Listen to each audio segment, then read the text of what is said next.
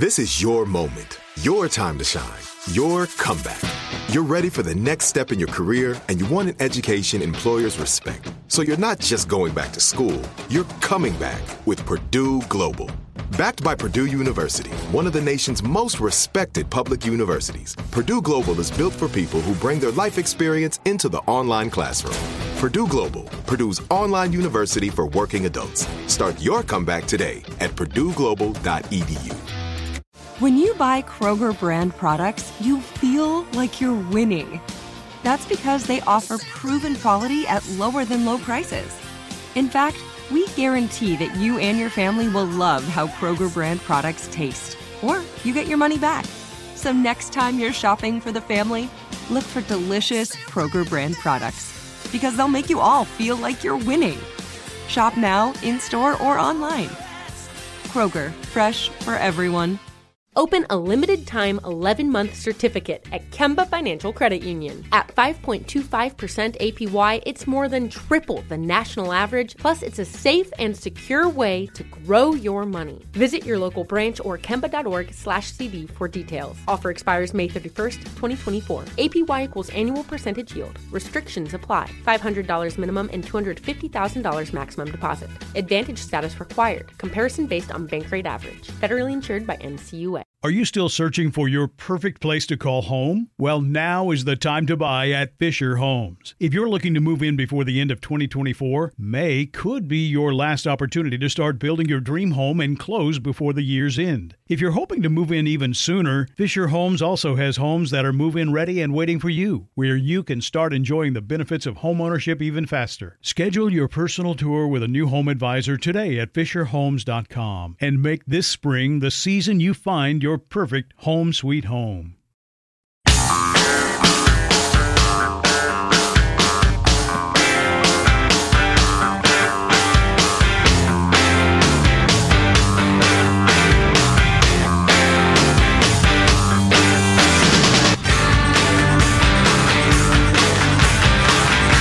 Now have a president of the United States who is a racist. So that's pretty plain spoken from one Bernie Sanders. All right, whipping up a little racial animus. We like Deb Saunders. She's the White House correspondent for the Las Vegas Review-Journal. She's right there in the eye of the hurricane. She's close to the power. Yeah, she knows what's going on. Smell the evil from where she is. White House correspondent for the Las Vegas Review-Journal, Deb Saunders. Hey, Deb. Hi, how are you doing? Excellent. Among our harebrained theories this morning, from to twirling the dial and listening to everything from MSNBC to CNN to, I almost said PBR. I always say PBR when I'm thinking NPR. Haps Blue Ribbon. I think perhaps I have a problem. But anyway, even on PBR, they're talking about how both sides in the shutdown are really not acquitting themselves very well. They're finding fault with the Democrats, with Nancy Pelosi on MSNBC. It sounds to me like the pressure might be building to get together and actually negotiate. Is that a harebrained theory or what? I don't think it's a harebrained theory at all. And the truth is, what the White House has been doing and what Democrats have been doing in Congress is all they care about is making the other guys look bad. They haven't been trying to cut a deal either side. So, and the deal is, the only way that this ends is that when Republicans feel they have to do it and Democrats feel they have to do it. If one side thinks they're going to get something more out of it, they'll find a way to let it go on. And, this is not good for the economy. It's not fair to people to ask them to work without pay for a month plus. And, so yeah, I think that there should be, if I'm listening to you, and I want this to end, I call up my congressperson, my senator, whatever party, and say end it. Because that's the only way it happens. Well, the Washington Post editorial board said, hey, Democrats, he threw something out. You got to throw something back. You can't just reject it. So, that's their cheerleading squad there.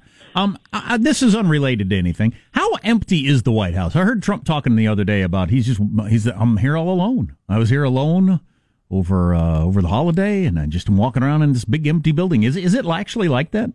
Yeah. Wow. Why? So the briefing room when you see the podium where Sarah Sanders used to come out and give daily briefings, and then you'd see there was a door if you're looking at it to her left. Yeah. Behind that is the lower press area, and then you can walk through some walls and you get to the upper press area where Sarah Sanders' office is. And there are a lot of people who work in that area who are not there. Now, they don't let the press wander all over the White House. So unless you're doing pool and you're brought into an event, that's what you're seeing. But it's pretty quiet there. There's a government shutdown, and it's affecting the White House as well. So, but it's only 25% partially. So I don't get it. Well, I mean, you'll always see a press person there every day, but you're just not seeing as many people there, and it's quieter, and Washington's quieter. I mean, the commute's great. Really? Right? So it's not noticeable in my life at all. I mean, at all. It'd be Nor impossible. for most Americans, or practically any American. But for you in D.C., it's very evident.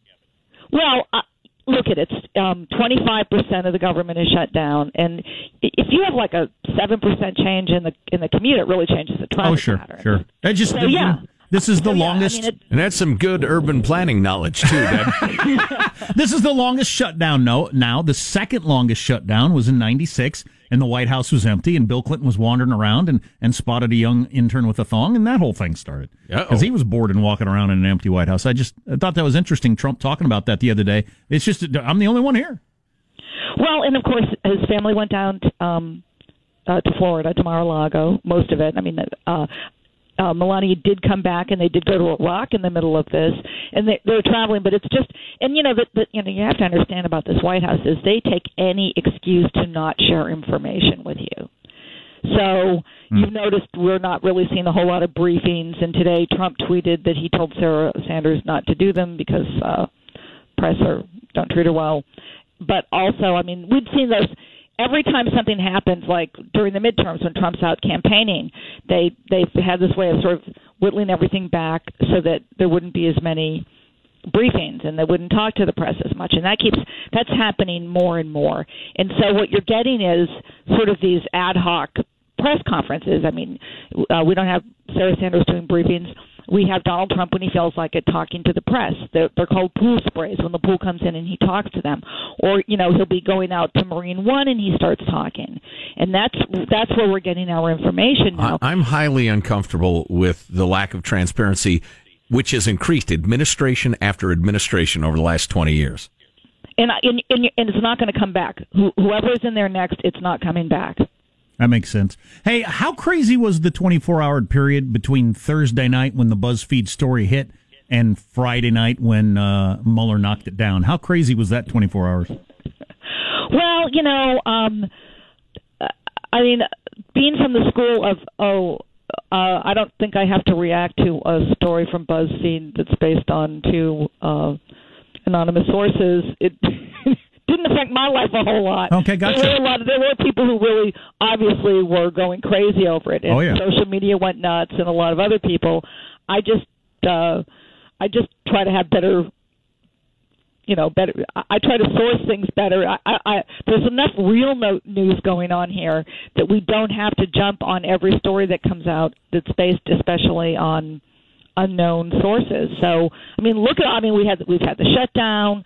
Of course, Trump did that thing Saturday. Mueller shut it down. But there's so much going on right now that why would you bother, sort of ripping up the pages for that? Right. Well, we're sure you have Catholic schoolboys to shame there in the swamp. Exactly. But a couple more questions. We kind of thought impeachment fever would be running high during that period between the BuzzFeed news story and the Mueller statement. I mean, there had to be some buzz. Well, if you say that, but I think it was Axios that came out with a story where they talked to the freshman Democrats, and it's a very small number that want to really push for impeachment right now. So during that 24 hours, you're right. If you turned on CNN or you watched MSNBC, that you kept hearing, if true, right, then we have to impeach Trump. And that did get that fever up going, but then, of course, it got shot down. And I think a lot of Democrats understand that if they just rush through impeachment without having seen Robert Mueller's report, special counsel's report, they look sort of rapid. And of course, let's get to the really important thing, which is they're not going to get rid of Trump because the Senate, borrowing some new information that we haven't seen, there's no way in the world the Senate would convict him. We don't even know that impeachment would pass. Right. So it's like how much and look at that. I was talking earlier about the shutdown. Nobody cares about cutting a deal. They just want to make the other side look bad. And that's the impeachment story too. I mean, you really have these people who really they can't stand Donald Trump, and they want him out, and nothing will get in their way. But it doesn't really help the party because you're not going to get what you want. Deborah J. Saunders, White House correspondent, Las Vegas Review-Journal, is on the line. Deb, it just struck me, my daughter is going to college, like, right in your neighborhood. Someday, can I buy you guys lunch and have her... Yeah. I love having her meet, smart women who've done stuff in the world. So, and you're definitely on that list. As a smart woman who's done stuff. There you go. Right. Where's she going? In brief. I'm not going to say that on the air. Okay. Okay. It's a small cobbler's school in Capitol Hill area. Shoe repair, underappreciated in the modern world. All right, we'll talk soon, Deb Saunders. Thank you. All right, yeah. So I'll throw this in while we're on the topic. The cover of The Atlantic got a lot of attention, and this happened before the BuzzFeed story came out. A lengthy and much discussed article by Yanni Applebaum. Do you still get The Atlantic? Have you read this? I do, because I'm better than you. Proposes that Congress immediately begin impeachment proceedings against President Trump for being unfit for office and evincing little respect for the rule of law, regardless of whether or not he's committed any crimes. Yeah, I saw a lot of attention. And I read part of it, and I thought, wow, okay. Alan Dershowitz, Harvard Law, who is a Clinton supporter and doesn't like Trump, but has been in the weird position of standing up for liberal ideals, points out to The Hill, the framers explicitly rejected those criteria for impeachment, that is, being unfit for office, and demanded that high constitutional threshold of high crimes and misdemeanors be met. Fact is, Applebaum's criteria could be applied to any president. But he also depending on your point of view, yes. Sure. And he also suggested even if it fails, impeachment would be the best way to run out the clock on an administration. If that becomes... that's an idiotic idea. Such an approach, says Dershowitz, would only encourage wrongful weaponization of impeachment as a partisan political tactic to be deployed by both parties. That's like killing a hobo for the purpose of distracting people from, something else. What are you, insane? It's funny, I didn't get to that part of the article. I started into it. And it was clear to me it was just a stew of kind of Alec Baldwin-esque opinion and so kind of your MSNBC roundtable. No regard for the rule of law. So that may be true, but so they're making the serious argument that to save the nation, because Donald Trump is so destroying our country, yes, we'd be better to be locked in an impeachment battle until the next election, just to run out the clock. Right. Well, that wouldn't come back to haunt you at all. Well, right. And here's a better metaphor. You and your spouse are arguing, and you set a fire to distract from the argument. Yeah, what happens the next argument? She sets a fire, and then after that, you're going to torch the sofa. Oh, great idea. Super. She won't be able to make a point if, her bedroom's burning. But you admit that's a serious magazine with serious people who read it and write it. Yeah. It's not, it's not a bomb-chucking show. No, it is not a BuzzFeed, for instance. Right. Or a Slate or a HuffPo. On the other hand, sometimes their stuff has impact, sometimes it doesn't. And it's a perfect example, and we're going to be talking to one of our favorite journalists about this later, but it's a perfect example of desperation in the media leading them to, really prostitute themselves. It's just dumb. Saw the World War I movie. The Peter Jackson movie. I did, and it is brilliant. I'll bet. Stay tuned to the Armstrong and Getty Show. Armstrong and Getty. The conscience of the nation.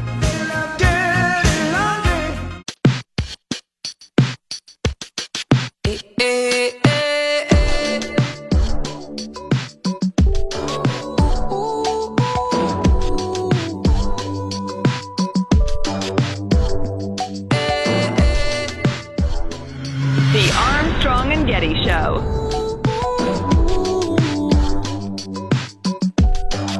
A recall was issued last week for a brand of ready-to-eat chicken nuggets following complaints that packages had pieces of wood in them. And if there's one thing chicken nugget consumers don't want, it's a natural ingredient. Oh, says you skinny, probably vegan Manhattanite. Right. Like there's something wrong with us who like our chickens, our nuggets, something. Dox him. Tweet terrible things about him. Encourage violence. Good chicken nuggets are great. Crappy ones are terrible. Agreed. Mm-hmm. What is a nugget, Jack, but a small morsel? Exactly. So there was they're just doing like one-night showings now and again. It's those special event type showings of Peter Jackson. He's made all those delightful Hobbit movies. He did a World War I documentary entitled They Shall Not Grow Old. And it is astounding in a number of different ways. It is... The obvious headline is they took archival footage from the 19-teens and colorized it. But they didn't just colorize it. They corrected for the speed. You know how old-time films always look jumpy and people are... Babe Ruth! He runs up to the throws. Swings it back. The pace is all wrong. They took every single inch of film and corrected the speed so it flows properly. They colorized it. You know how on like your spy shows, zoom in, now enhance in ways that you can't really do, and all of a sudden you can read the guy's driver's license from a mile. Well, but they did that with the greatest technology available on Earth. They corrected the speed, they sharpened the focus, they colorized it painstakingly over an enormous amount of time with the best people in the world and the best computers in the world. And they lightened footage that had grown very, very dark through the years, and they darkened light footage. And I'm sorry, I'm getting ahead of myself. After the movie, which is about an hour 50 or so, roughly, they run the credits. Then Peter Jackson comes on, and there's a half-hour documentary on how they made it. Oh, wow. Which is wonderful as the documentary is. The documentary on the documentary was just mind-blowing. But so anyway, the main body of the thing, though, having achieved it was made yesterday film of these guys fighting World War I in the 19-teens, one of the main themes of the documentary is they had so much footage and that so much happened in World War I, they had to decide, how are we going to approach this? What story are we going to tell? Or That's one thing I haven't heard about this. I've seen the examples of the video, and it looks fantastic. I'd love to see it on a big screen. But I haven't heard, did they start in 1914 and just take you chronologically through it? No, do they focus not on at all. one battle? I mean, what do they do? It is about the experience of being an infantryman in World War I. Trench warfare, trying to charge across the field and take a trench, boredom, waiting, trench foot, laughing, camaraderie. Just everything about being an infantryman in World War I. That human experience.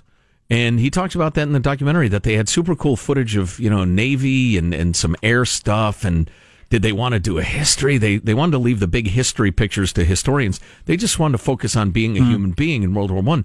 And it is just beautiful and affecting and heavy and sickening at times. Yeah, Sean? Yeah, what I was really moved by when I've only seen the trailer of it, but how the simple act of colorizing it and speeding up the film made it seem so much less far removed from my current day-to-day existence. Right. You wouldn't think you would need this as a human being, because what you're seeing on those jumpy old black and white films are clearly other human beings. Right. But for some reason, smoothed and enhanced and colorized, and the colorization is miraculous. They are much more human to you. They're like, oh, I know a dude looks just like that. That guy just made a joke I would make.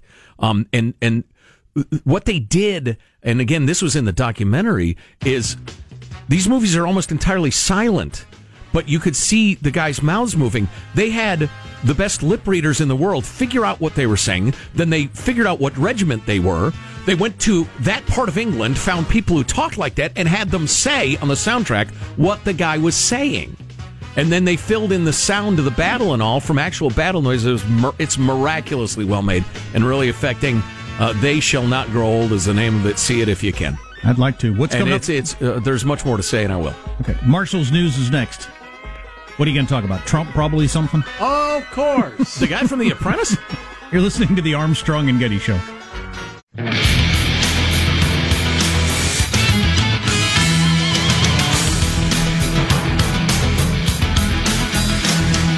Got this text. Saw the World War I movie last night myself, says this texter. One of the best things I've ever seen.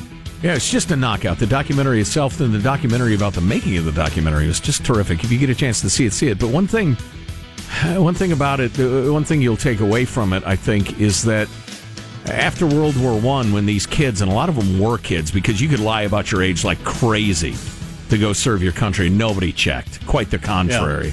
Yeah. They'd say, "How old are you?" And you'd say 16, and they'd say, "Go outside, come back in, and say you're 18."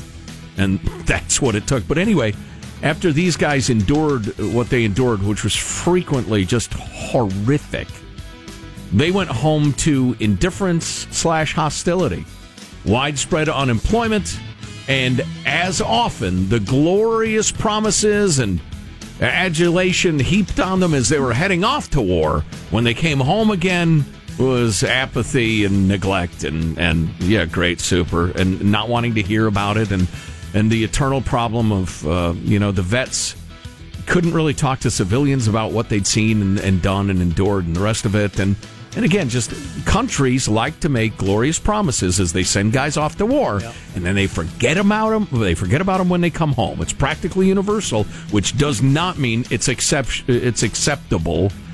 Reform the VA now, please. I'll let that be the end of the screen. But go see it. It's wonderful. News now with Marshall Phillips. Well, President Trump showing no signs of abandoning his border wall. On Twitter this morning, Trump said, quote, "Without a wall, our country can never have border or national security.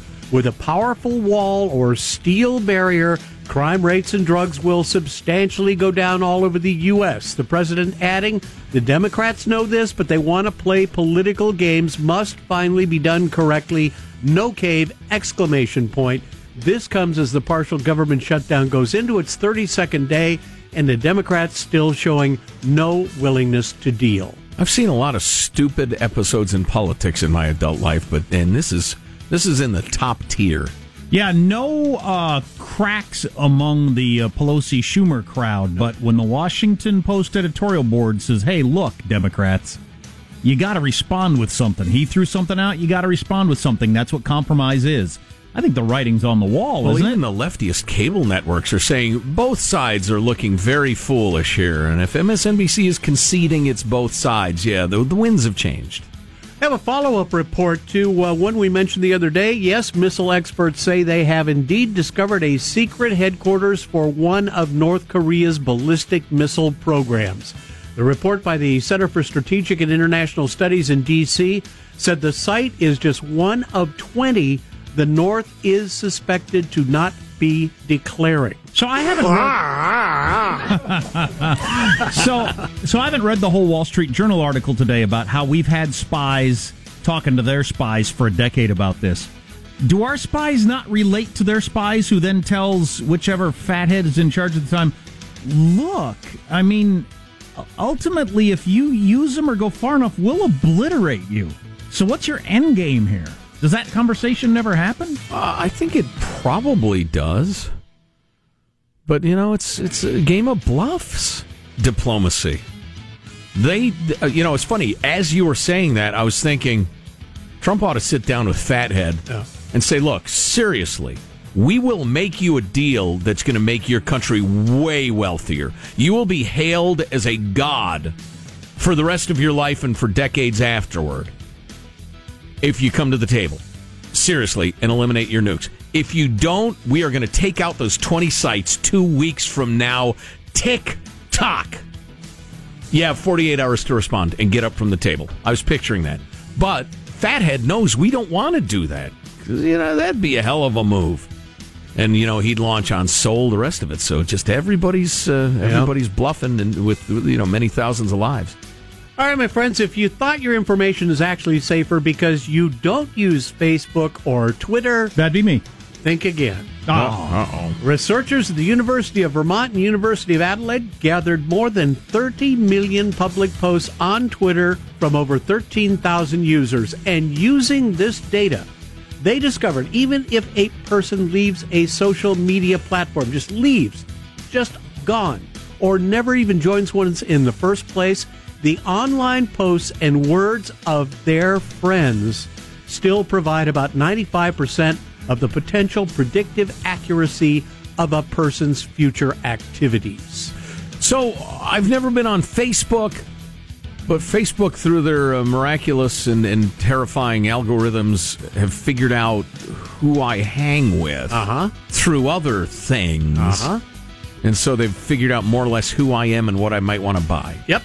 One of the leaders of the study said, look at from another direction. When you sign up for Facebook or another social media platform, you think you're giving up your information? Nah, you're also giving up your friends' information as well. Wow. Thanks, friends. So there you go. Some friends you are. All right, here it is. Big night in Hollywood, big morning in Hollywood. Oscar nominations are out, and Roma and The Favorite have the most nominations. Both films have 10 nominations Can so you give far. me one sentence as to what Roma is? Roma is about a middle-class family living in Mexico in the early 1970s. Okay. There you go. And then what's the other one that got Black all the and nominations? What's the other one? It is? Yeah. Come on. It's a foreign language film you got to read. I don't know. I'm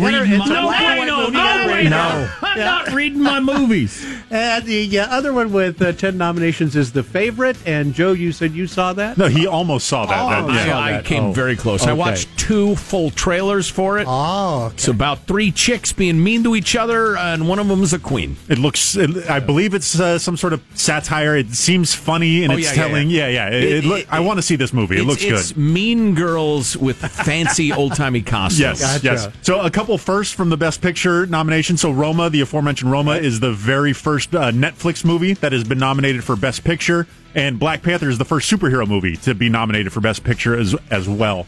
Some competing virtue signaling in the Best Picture categories. It'll be interesting to see which one comes out on top. Black Panther or Black Klansman? Yeah, you got that one. You have Bohemian Rhapsody for the LGBTQ crowd. Green Book. Because Freddie's a gay fella? Yeah. I didn't know that was virtue signaling. I thought it was just because people like the rock and roll. Well, it's not virtue signaling, but is awarding a movie starring a man as that could be seen as this is a wonderful movement. Fair enough. Green Book is considered the driving Miss Daisy of this year. Right. Roma, you got the immigration stuff. So a lot of competing virtue signalings in that Best Picture category. You're leaving out A Star is Born. That's just a fan favorite. There's no virtue signaling in that. And my favorite, Vice, all about Dick Cheney. So I was listening to NPR, PBR as I like to call it, this morning, and they're talking about the Oscars coming on. Their Hollywood reporter.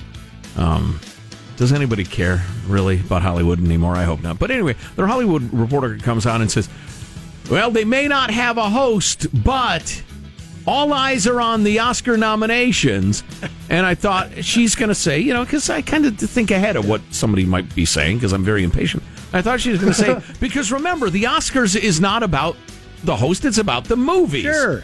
But no, she said, all eyes are on the nominations to see if any women will be nominated for Best Director and if they'll win, and if the nominees are diverse enough.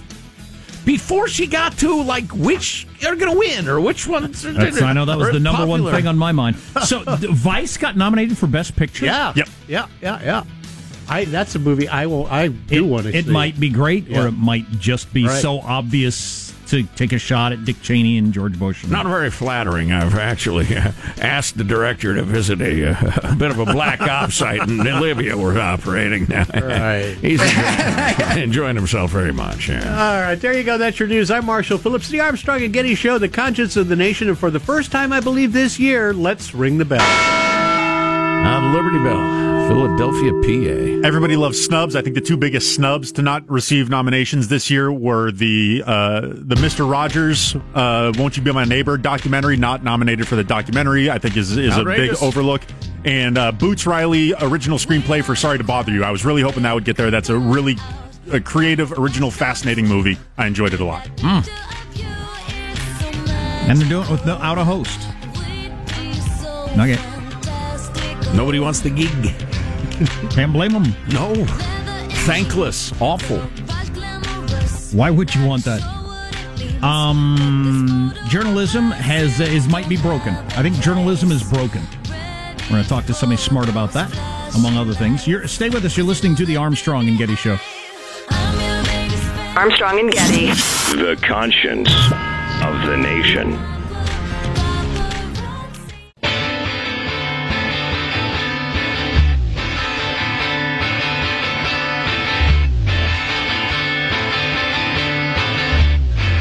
The Armstrong and Getty Show.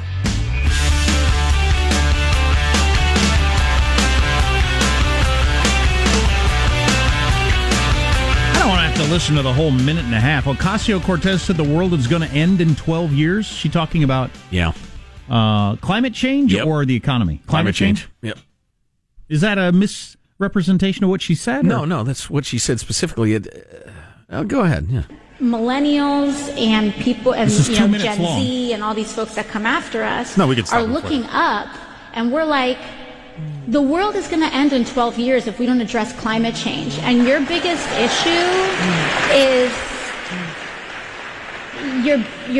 issue is how are we going to pay for it? And and so that's what reporting though is she using to back that up? She doesn't say. No, I think she's saying young people are looking to us, and they're saying the young people think the world is going to end in 12 years if we don't do something about climate change, and all you guys are doing is talking about the bills. Yeah. I see. Okay, that makes sense to me. Right. I was talking to somebody the other day. It said basically the same thing. Yeah. I saw the other point of view, and you'd think, in a country of this size and with as many media outlets as there are, you'd have an intelligent discussion of that, and then I saw an article tweeted at us that why doesn't, they were singling out Chuck Todd, who was banging the climate change alarmist drum. Why isn't anybody talking about what the various methods, the plans would cost and what they would do to the economy? So, and not in a therefore you should be terrified and do nothing way. No, just an honest discussion. Hey, I like the idea of solar and windmills too.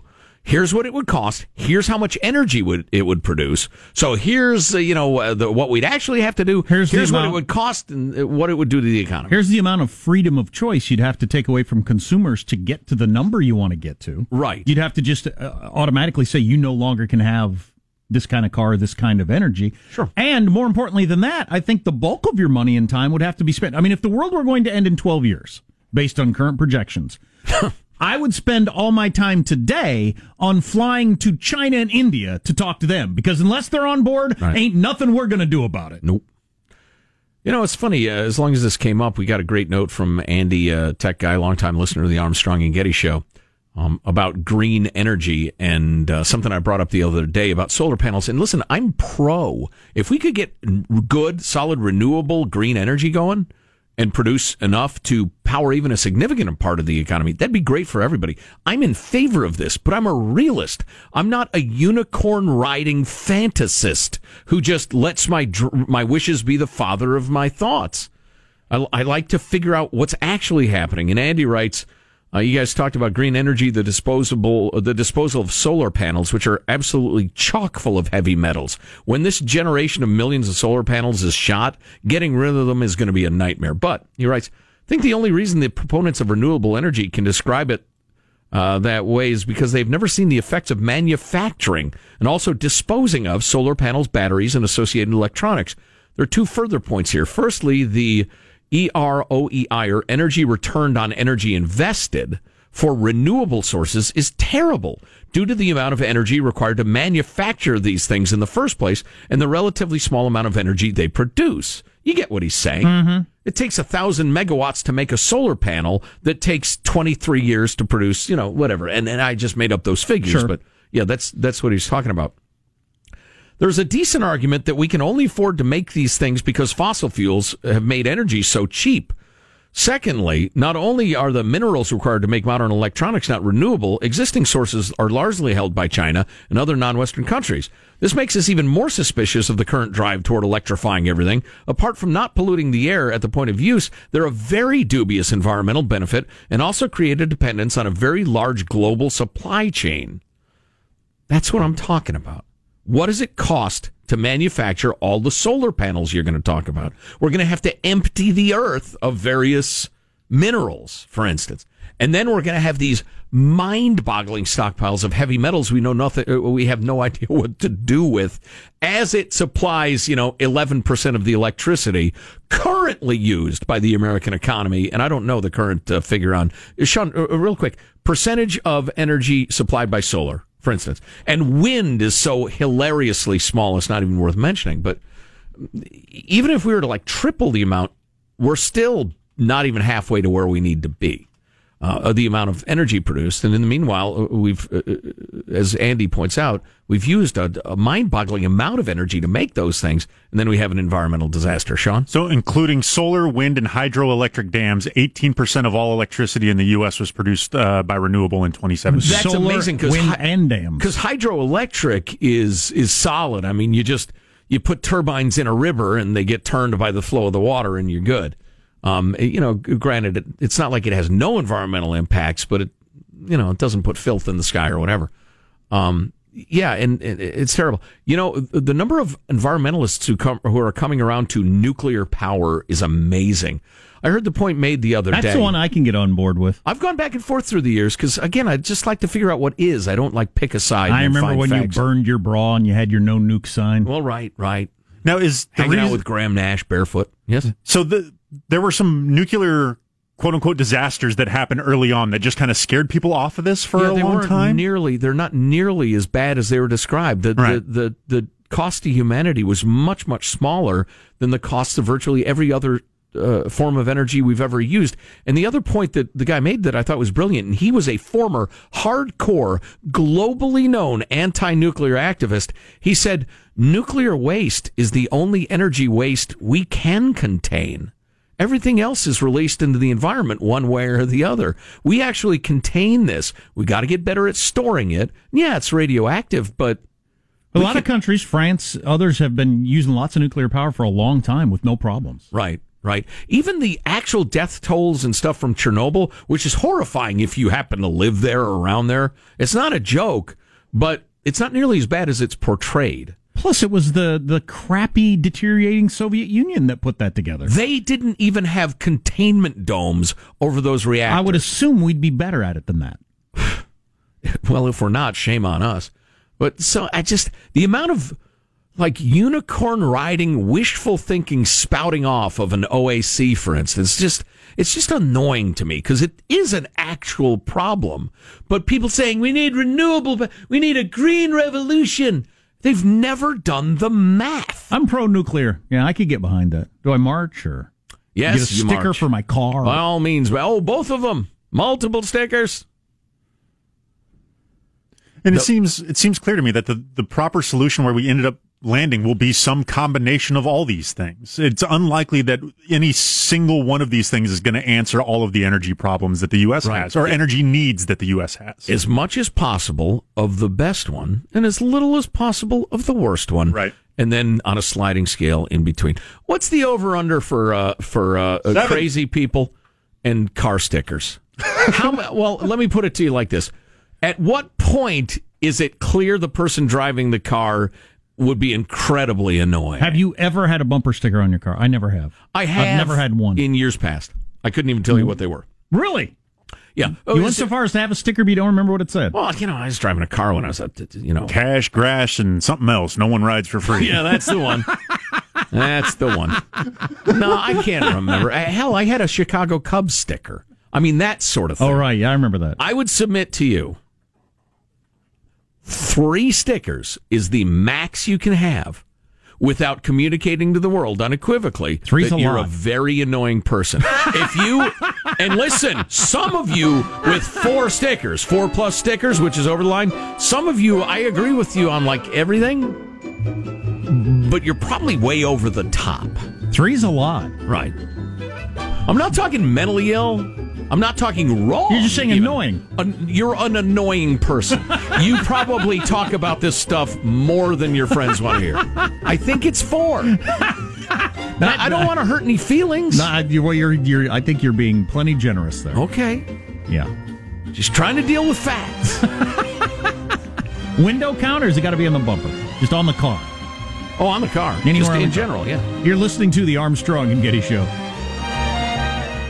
Open a limited-time 11-month certificate at Kemba Financial Credit Union. At 5.25% APY, it's more than triple the national average, plus it's a safe and secure way to grow your money. Visit your local branch or kemba.org/cd for details. Offer expires May 31st, 2024. APY equals annual percentage yield. Restrictions apply. $500 minimum and $250,000 maximum deposit. Advantage status required. Comparison based on bank rate average. Federally insured by NCUA. Are you still searching for your perfect place to call home? Well, now is the time to buy at Fisher Homes. If you're looking to move in before the end of 2024, May could be your last opportunity to start building your dream home and close before the year's end. If you're hoping to move in even sooner, Fisher Homes also has homes that are move-in ready and waiting for you, where you can start enjoying the benefits of homeownership even faster. Schedule your personal tour with a new home advisor today at FisherHomes.com and make this spring the season you find your perfect home sweet home.